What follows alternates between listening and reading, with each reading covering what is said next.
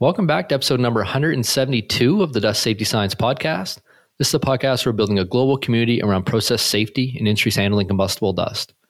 I'm your show host, Dr. Chris Cloney. In today's episode, we have on the call Kevin Cardwell, combustible dust consultant with AirDustco Engineering and Design Services, based out of Memphis, Tennessee, and we're talking about common challenges in combustible dust incident investigation. Kevin, welcome back to the Dust Safety Science Podcast. Thank you, Chris. Happy to be here. I'm excited to have you on. And just to confirm, are you based in Memphis or is that where AirDustco is as well? I forgot to ask before the call. Our office is in Memphis. I actually now work out of my home, which is just in the suburbs of Memphis in North Mississippi. Okay. I want to make sure people knew whereabouts you were located, because I think it's going to be a really interesting interview. And my guess is that folks are going to want to kind of follow up and learn some more about you and your work. Absolutely. We had Kevin on way back in episode 79. So what is that? That's 100 episodes. It's almost 2 years ago, talking about challenges in baghouse maintenance. He's been with AirDustco going on 25 years or maybe even more, and he's spent almost all of those focused in combustible dust. He's a certified fire protection specialist, certified fire and explosion investigator, certified fire investigator instructor, which really makes him very well suited for this discussion today on combustible dust and incident investigation. In terms of the interview, we're going to talk a bit about Kevin's background, why a company should consider investigating incidents that occur, what other groups might be involved, and what are some of the things that they're trying to get out of an incident investigation, these other groups, and how may they be different than the companies. What should facilities keep in mind before an incident happens, and what kind of challenges come up in the processes. And I want to spend a little bit of time towards the end talking about near misses and non-loss causing incidents and get some of Kevin's expertise on that as well. Kevin, it has been almost 2 years since we had you on the podcast, which is too long. But just in case the listeners weren't listening back then or haven't went through the whole catalog, what is your role in industries handling combustible dust? What kind of work do you do? What I do as a combustible dust consultant, we perform DHAs for customers. I do fire and explosion investigations, and we also do airflow audits, which help both inform the DHAs and tell us about the health of their main mitigation for combustible dust, which is the dust collection system. We help customers identify their hazards, and we also help them with their mitigation strategies, both in determining those and implementing those. Yeah, and as Kevin mentioned, AirDustco and their really extremely knowledgeable team down there do a lot of work preventing explosions, which is much appreciated by myself and everyone else in the industry. But they've also done a lot of incident investigation after incidents occurred and have a lot of knowledge and information to share with the community about that topic as well, both the lessons that are learned there. And that's kind of where the idea for this interview came from, is just what kind of challenges come up in this incident investigation. I think when Kevin and I originally talked about it, is a bit about, how can a company prepare themselves in the right way to mitigate some of these challenges when they might come up. Probably a good place to sort of jump in there is just why should a company consider investigating an incident internally when it actually occurs? Anytime a combustible dust incident occurs, whether it is a fire, a flash fire, an explosion, or even just an unexpected combustible dust release, provided that they have the necessary expertise, they should investigate that internally. And we're going to talk more about the no loss incidents later on, but just focusing strictly on the type of incidents where you have a loss, you need to investigate or have this investigated so you can determine what caused it, and you can then prevent that from happening again. The main thing that needs to come out of any combustible dust incident is proper determination of the cause and origin and the systemic failures or systemic issues that led to that incident. And you have to determine that correctly, so then you can design your mitigation to prevent it in the future. Yeah, that makes a lot of sense. And you mentioned a couple of key words there that I just want to sort of highlight: the cause and the origin, what systemic failures led up to the incident happening. I guess before we sort of get into what groups are involved and the challenges that come up, are there any other sort of key things that we're looking for in this incident investigation process? Just in determining cause and origin, you're looking at a lot of things, but the real key to all this in developing the proper mitigations to prevent it from happening in the future is looking at why your existing controls, such as they are, failed to prevent that incident from occurring. And I'm going to mention expertise a lot, but in this interview, but that takes a deep knowledge of what your controls are and how they work, why they work, and more importantly, why they didn't work in this case. You stole the words right from, I was going to put, and why they didn't work. So you did that. I guess, yeah, when an incident happens then, and we're going to focus again on these incidents causing loss. So what we're talking about here is loss of product, property, could be unfortunately life and limb as well. But, incidents that cause loss, and we're going to circle back to these non-loss causing incidents towards the end. But the ones that do cause loss, what groups might be involved? Because you said something really interesting to me when we were talking about this beforehand about, well, I'll let you name the groups and talk about them, but how different groups are going to be looking at different things. The objectives are going to be different. And if the internal company team doesn't have their own group investigating, they may get different results and not particularly the ones that are going to prevent the incident from happening again in the future. So let's talk about that. What kind of groups might be there, and what are they looking for in terms of their approaches and their goals? Depending on the severity of the loss, there could be several different investigations that are performed. For instance, if an explosion occurs that injures employees and destroys equipment, you're in the States anyway, you'll have a state or federal OSHA come in and take a look at it. Outside the states, there will be the appropriate government safety officials that are going to want to look at the incident. Their focus is going to be on compliance and enforcement. They're not necessarily looking for solutions beyond compliance with the appropriate standards and regulations and laws. They want to know what you did wrong, basically. And in all honesty, most of the time, they actually require the customer to present them with a plan to mitigate the hazards, to bring them into compliance.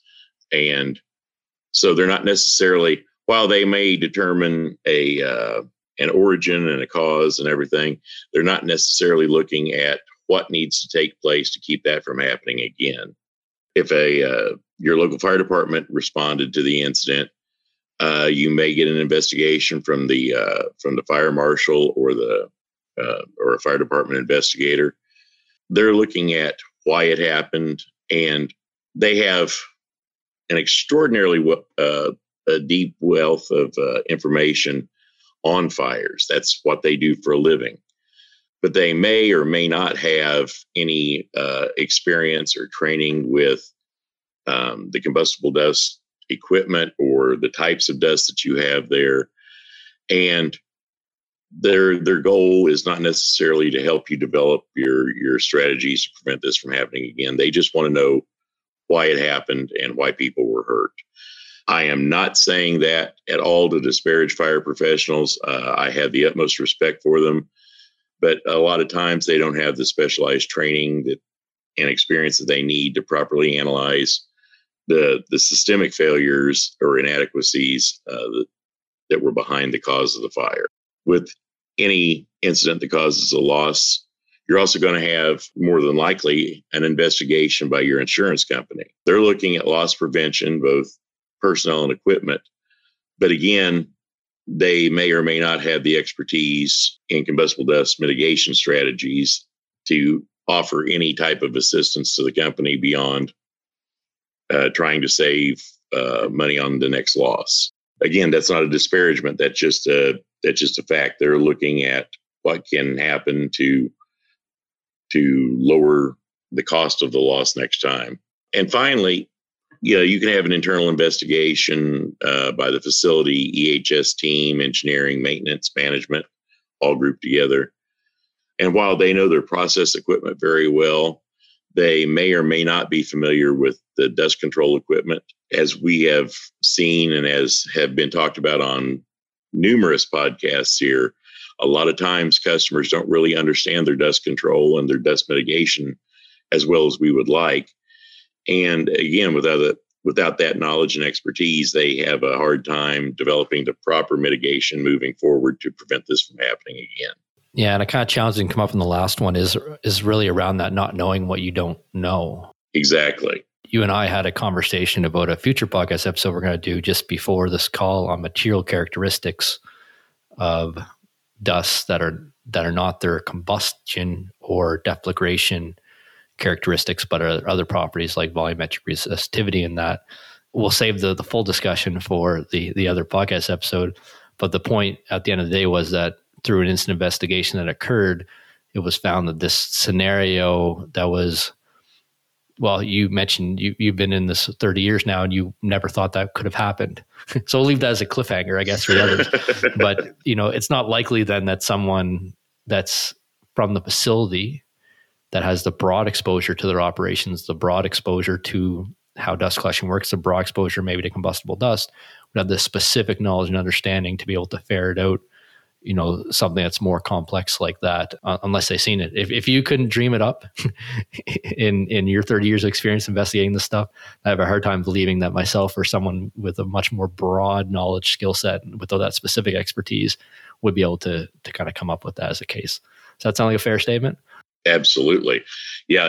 In the case that we were talking about, I went through several different scenarios before I did some additional research into the material and found out about some material handling characteristics and the volumetric resistivity that actually contributed greatly to that particular explosion. So, yeah, it's I had never considered that because I had never seen it, and I just once I did see it, it's hard to to think why I didn't consider that before, but it just these incidents can be very complex, and it takes some specific expertise and knowledge to actually figure out what happened in a lot of cases. You've made me think of something I want to highlight before we talk about common challenges, because you mentioned a couple of groups. I think, well, you have 4 here. You have the federal or state OSHA or government safety officials, wherever part of the world you're working in. You have the fire marshal and fire department. If they were involved, they may do an investigation. You have the insurance group, and you have an internal investigation done by the company. And we talked about the different goals that they might have, the different skill sets. One of the skill sets that might be lacking through those groups that might be provided by an external source, such as yourselves or others that do incident investigation, is a really systematic approach to identifying what happened in an incident. And I don't know that systematic approach, but I know it includes things like hypothesis development, doing hypothesis testing and really figuring out, starting from a place of not knowing the answer. Because if you pretend that you know the answer from the start, then you'll have confirmation bias, and chances are you'll find that's the answer. Absolutely. Which I'm sure you've seen happen before. Oh, many times. I would add that as something that's like missing if you don't have an expert come in and do it, is a systematic approach to evaluating the incident, figuring out the origin and causes, and then the experience to actually say, well, what are the proper mitigation measures? And you said something early on that it was almost a throwaway or small statement, but I think it has a lot of weight when you said something about the mitigation measures that are in place, really understanding how they work. So if we think of, I don't know, any piece of safety equipment, think of an abort gate. What are the failure modes of it? Well, up here in Canada, the bearings can get stiff because of the cold sometimes, and the thing might stay open. Well, if you don't have an intimate knowledge of all those safety equipment, all the dust collection equipment, you may miss that as a possible scenario. So that really specific expertise and understanding the equipment, something can only be developed over time. It's something that generally an outside expert's going to be able to provide more than somebody potentially internally to the company. Well, and I can give you an example of that. In many, many different site visits that I've done for customers, they will have explosion venting on their dust collector. And in areas that tend to get a lot of winter weather or whatever, they may have weather covers on them. And it's quite possible that the people that were there when those were installed actually understood the purpose of those and understood how they worked. But I can't tell you how many times I've gone in after these vents and weather covers have been installed for 15 or 20 years, and I see that people have caulked them and used, the wrong type of caulk to actually hold them in place, or they've screwed them in place, which kind of defeats their purpose. And the whole thing with that boils down to they didn't understand how those weather covers worked, how they were supposed to release, what was behind them, the fact that there was an explosion vent behind them. And thankfully, I wasn't on any of these job sites for an investigation. I was just there as part of a DHA or one of the other services we offer. But when you see these type of things and you bring them up to the customer, a lot of times you get kind of a blank stare. Well, the thing was hanging a little bit loose, and so we fixed it. Well, actually, what you did to fix it, by not understanding how that particular piece of safety equipment works, you actually made it less safe. You actually are keeping it from performing its job. And again, I'm not trying to disparage people. The dust collection system is not making you money in most cases. And you're very familiar, the customers are very familiar with their processes that actually lead to their end product, which they make money from. But a lot of times over a certain number of years, the knowledge of how their safety systems work just disappears from the company. Yep. And that is why you need to bring in a fresh set of eyes that is looking for that type of thing. Somebody's listening to this might say, so what to the bolted over vent cover. So I'll give the example of 3 possible outcomes of such a scenario if a deflagration did occur. One is that the vent covers is much stronger than it's designed for. So you get much higher overpressures before venting release with a chance of, shrapnel and a bigger hole than the vent covers projecting when the explosion propagates out. So that's one scenario. The other scenario is the dust collector vents in an inappropriate location. And we've seen this where the access hatch is blown off the other side back into the building because the vent cover the venting area was insufficient. And the third scenario is that the whole wall of the dust collector flies off or falls down is more what commonly happens and acts as a vent cover because that small vent area is no longer weak enough point to successfully vent. All 3 of those scenarios are going to be much more dangerous, cost a lot more money, and have a lot more downtime than what's intended to happen, which is the thing vents out safely and you can clean it up and bring in a new vent and put it on and get up and running quite quickly. Absolutely. I just want to put that out there. As those are 3 of the possible hypotheses I might come up with on what could happen afterwards because of that strengthening of that vent panel inappropriately. It all boils down to a lack or a loss of the knowledge of how those systems are supposed to work. Yeah, so we have the different groups, and we have an external investigation bring someone like yourself, and we have a couple of key things that brings a fresh set of eyes. That knowledge transfer that maybe didn't get passed down through the company as the system was installed and maintained over time. Hopefully the experts bringing that back to the forefront, has that expertise. When you go in, I guess the question I want to try to figure out is, okay, if I'm a facility owner operator listening to this, or I'm an insurance agency that's working with facilities, or even a consultant that's doing DHAs with them, and I'm listening to this podcast, which we have many of all those groups, what kind of things should the company be keeping in mind before the incident investigation?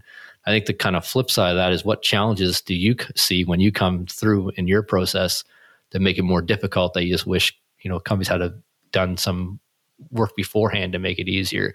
What kind of things come up there?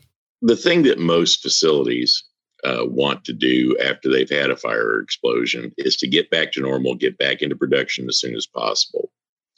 So what I've seen happen many times is their first goal is, once the fire department is gone, if any employees were injured, they are being taken care of by medical staff.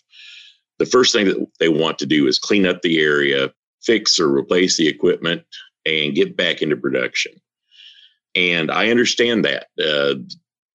Production is how they make their money. But unfortunately, that very cleanup and replacement of equipment, or fixing the equipment that has been damaged, can make any investigation infinitely more difficult, because what is happening in that cleanup and that repair is you're destroying evidence that can lead an experienced investigator to discover your proper cause, origin, systemic failure, or inadequacy. And if you don't have that information, you cannot accurately determine what happened, what caused it, what led up to it, and how to prevent it from happening again. What I recommend to companies. Once they've had an incident and everything has got, like I said, the fire department has left, the injured employees are taken care of. There are some things that they need to do to help ensure that a proper determination can be made and a proper mitigation strategy moving forward can be implemented. The first thing that they need to do is secure the scene using hazard tape or somehow restricting the access to the area, not only where the incident occurred, but the associated equipment, and whether it's process equipment or dust control equipment, they need to secure that area. What that does is it prevents destruction of the evidence that you need. Once they have that area secured, they need to document the scene. The sooner that they can get pictures taken of all the equipment and everything that was involved in that incident, the better. The more pictures that are taken in the immediate aftermath of an incident, the more information that the investigator, who may be on site later that day or maybe a week or more before everyone gets in to do the investigation, the more good information that investigator has to work with. And the last thing I recommend is, even if you're doing an internal investigation, even if OSHA and the fire department, the insurance company is coming out, I recommend that they get someone that is a qualified investigator that has training and experience with combustible dust equipment and mitigation strategies.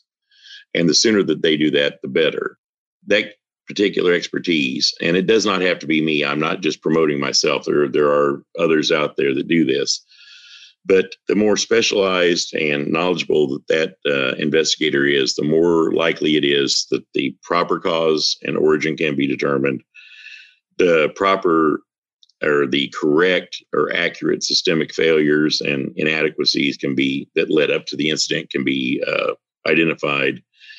And once you identify those, then you can develop your proper mitigation strategy to ever prevent that from happening again.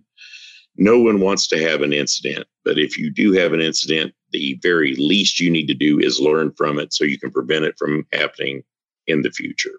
Yeah, I couldn't agree more. And we see it quite, I think this is probably going to dovetail into the discussion of what we should be investigating, just lost cause incidents or otherwise.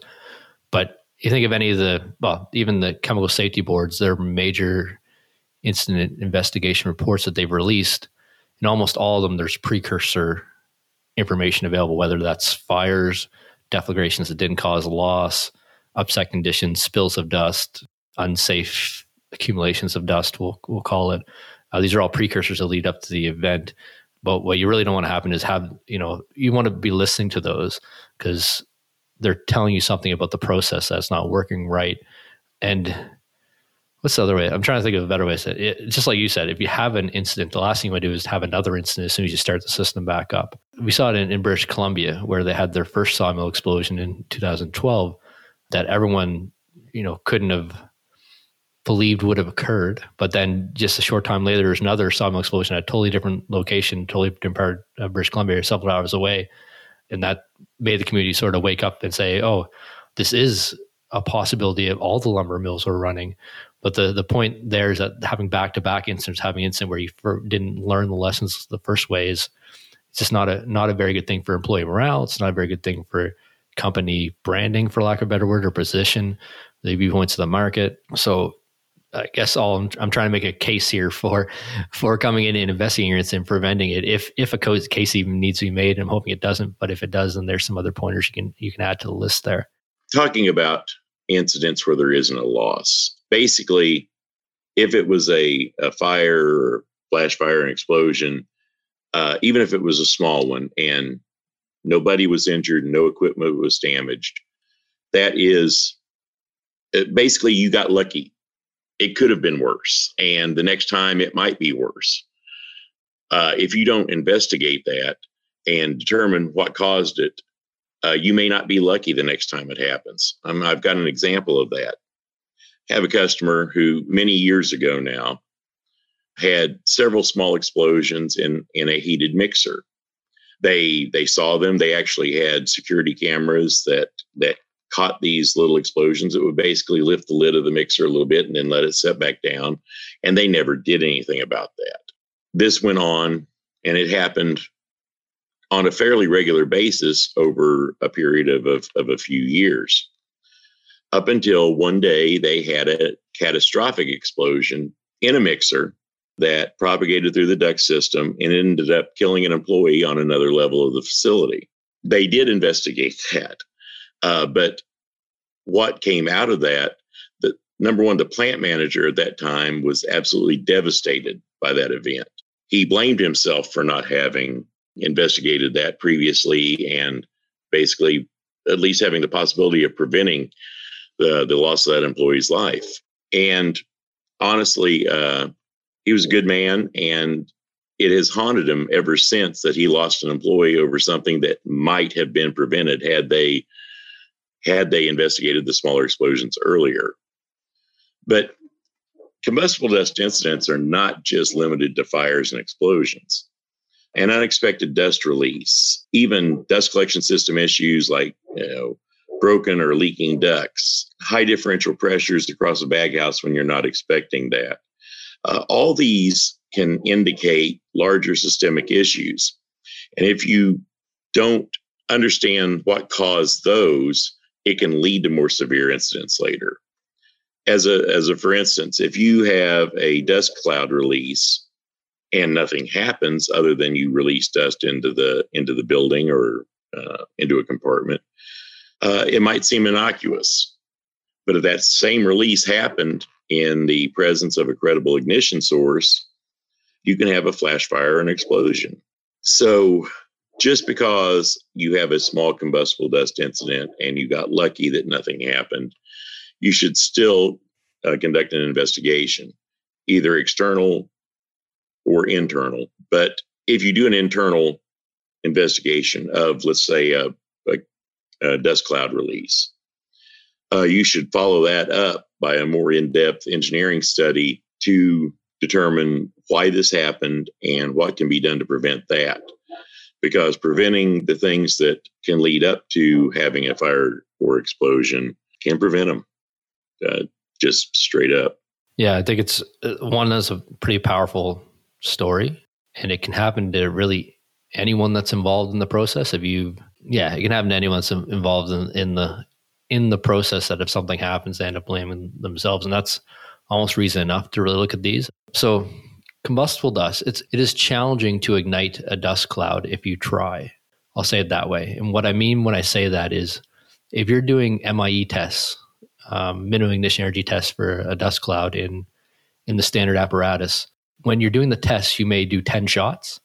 And I can't remember the exact criteria, but you may find that 5 shots don't explode, same conditions, and 5 shots do. That's considered, an explosible mixture. That's above the MEC, because that ignition energy can ignite that dust cloud. Say it's 6 and 4, just to give an example. 6 times ignited, 4 times it didn't. So under same conditions, we had the same scenarios, we tried to do the same thing, and we rarely get to ignite 6 times, and 4 times it didn't. What happens a lot of the time in industry is when they get that case where it didn't ignite in a much more complex system, they think, oh, well, that can't ignite. But no, even if we go to the most simplest system, we're trying to ignite the thing, 4 to 6 or 4 to 10 times we get it wrong and it doesn't work. So you're just hitting one of those statistically significant scenarios where it didn't work.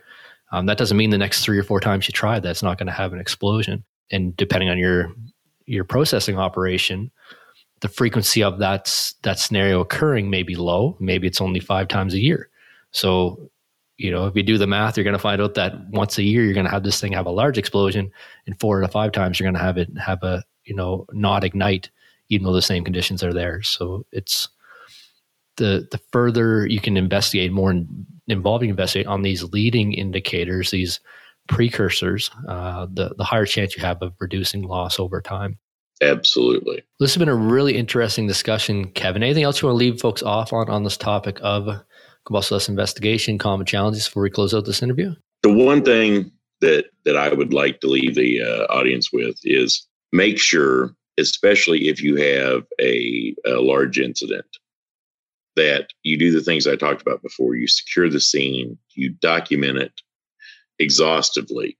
There are no such thing as too many pictures right after an event happens. But even if you just have a minor incident like we just discussed, investigate it.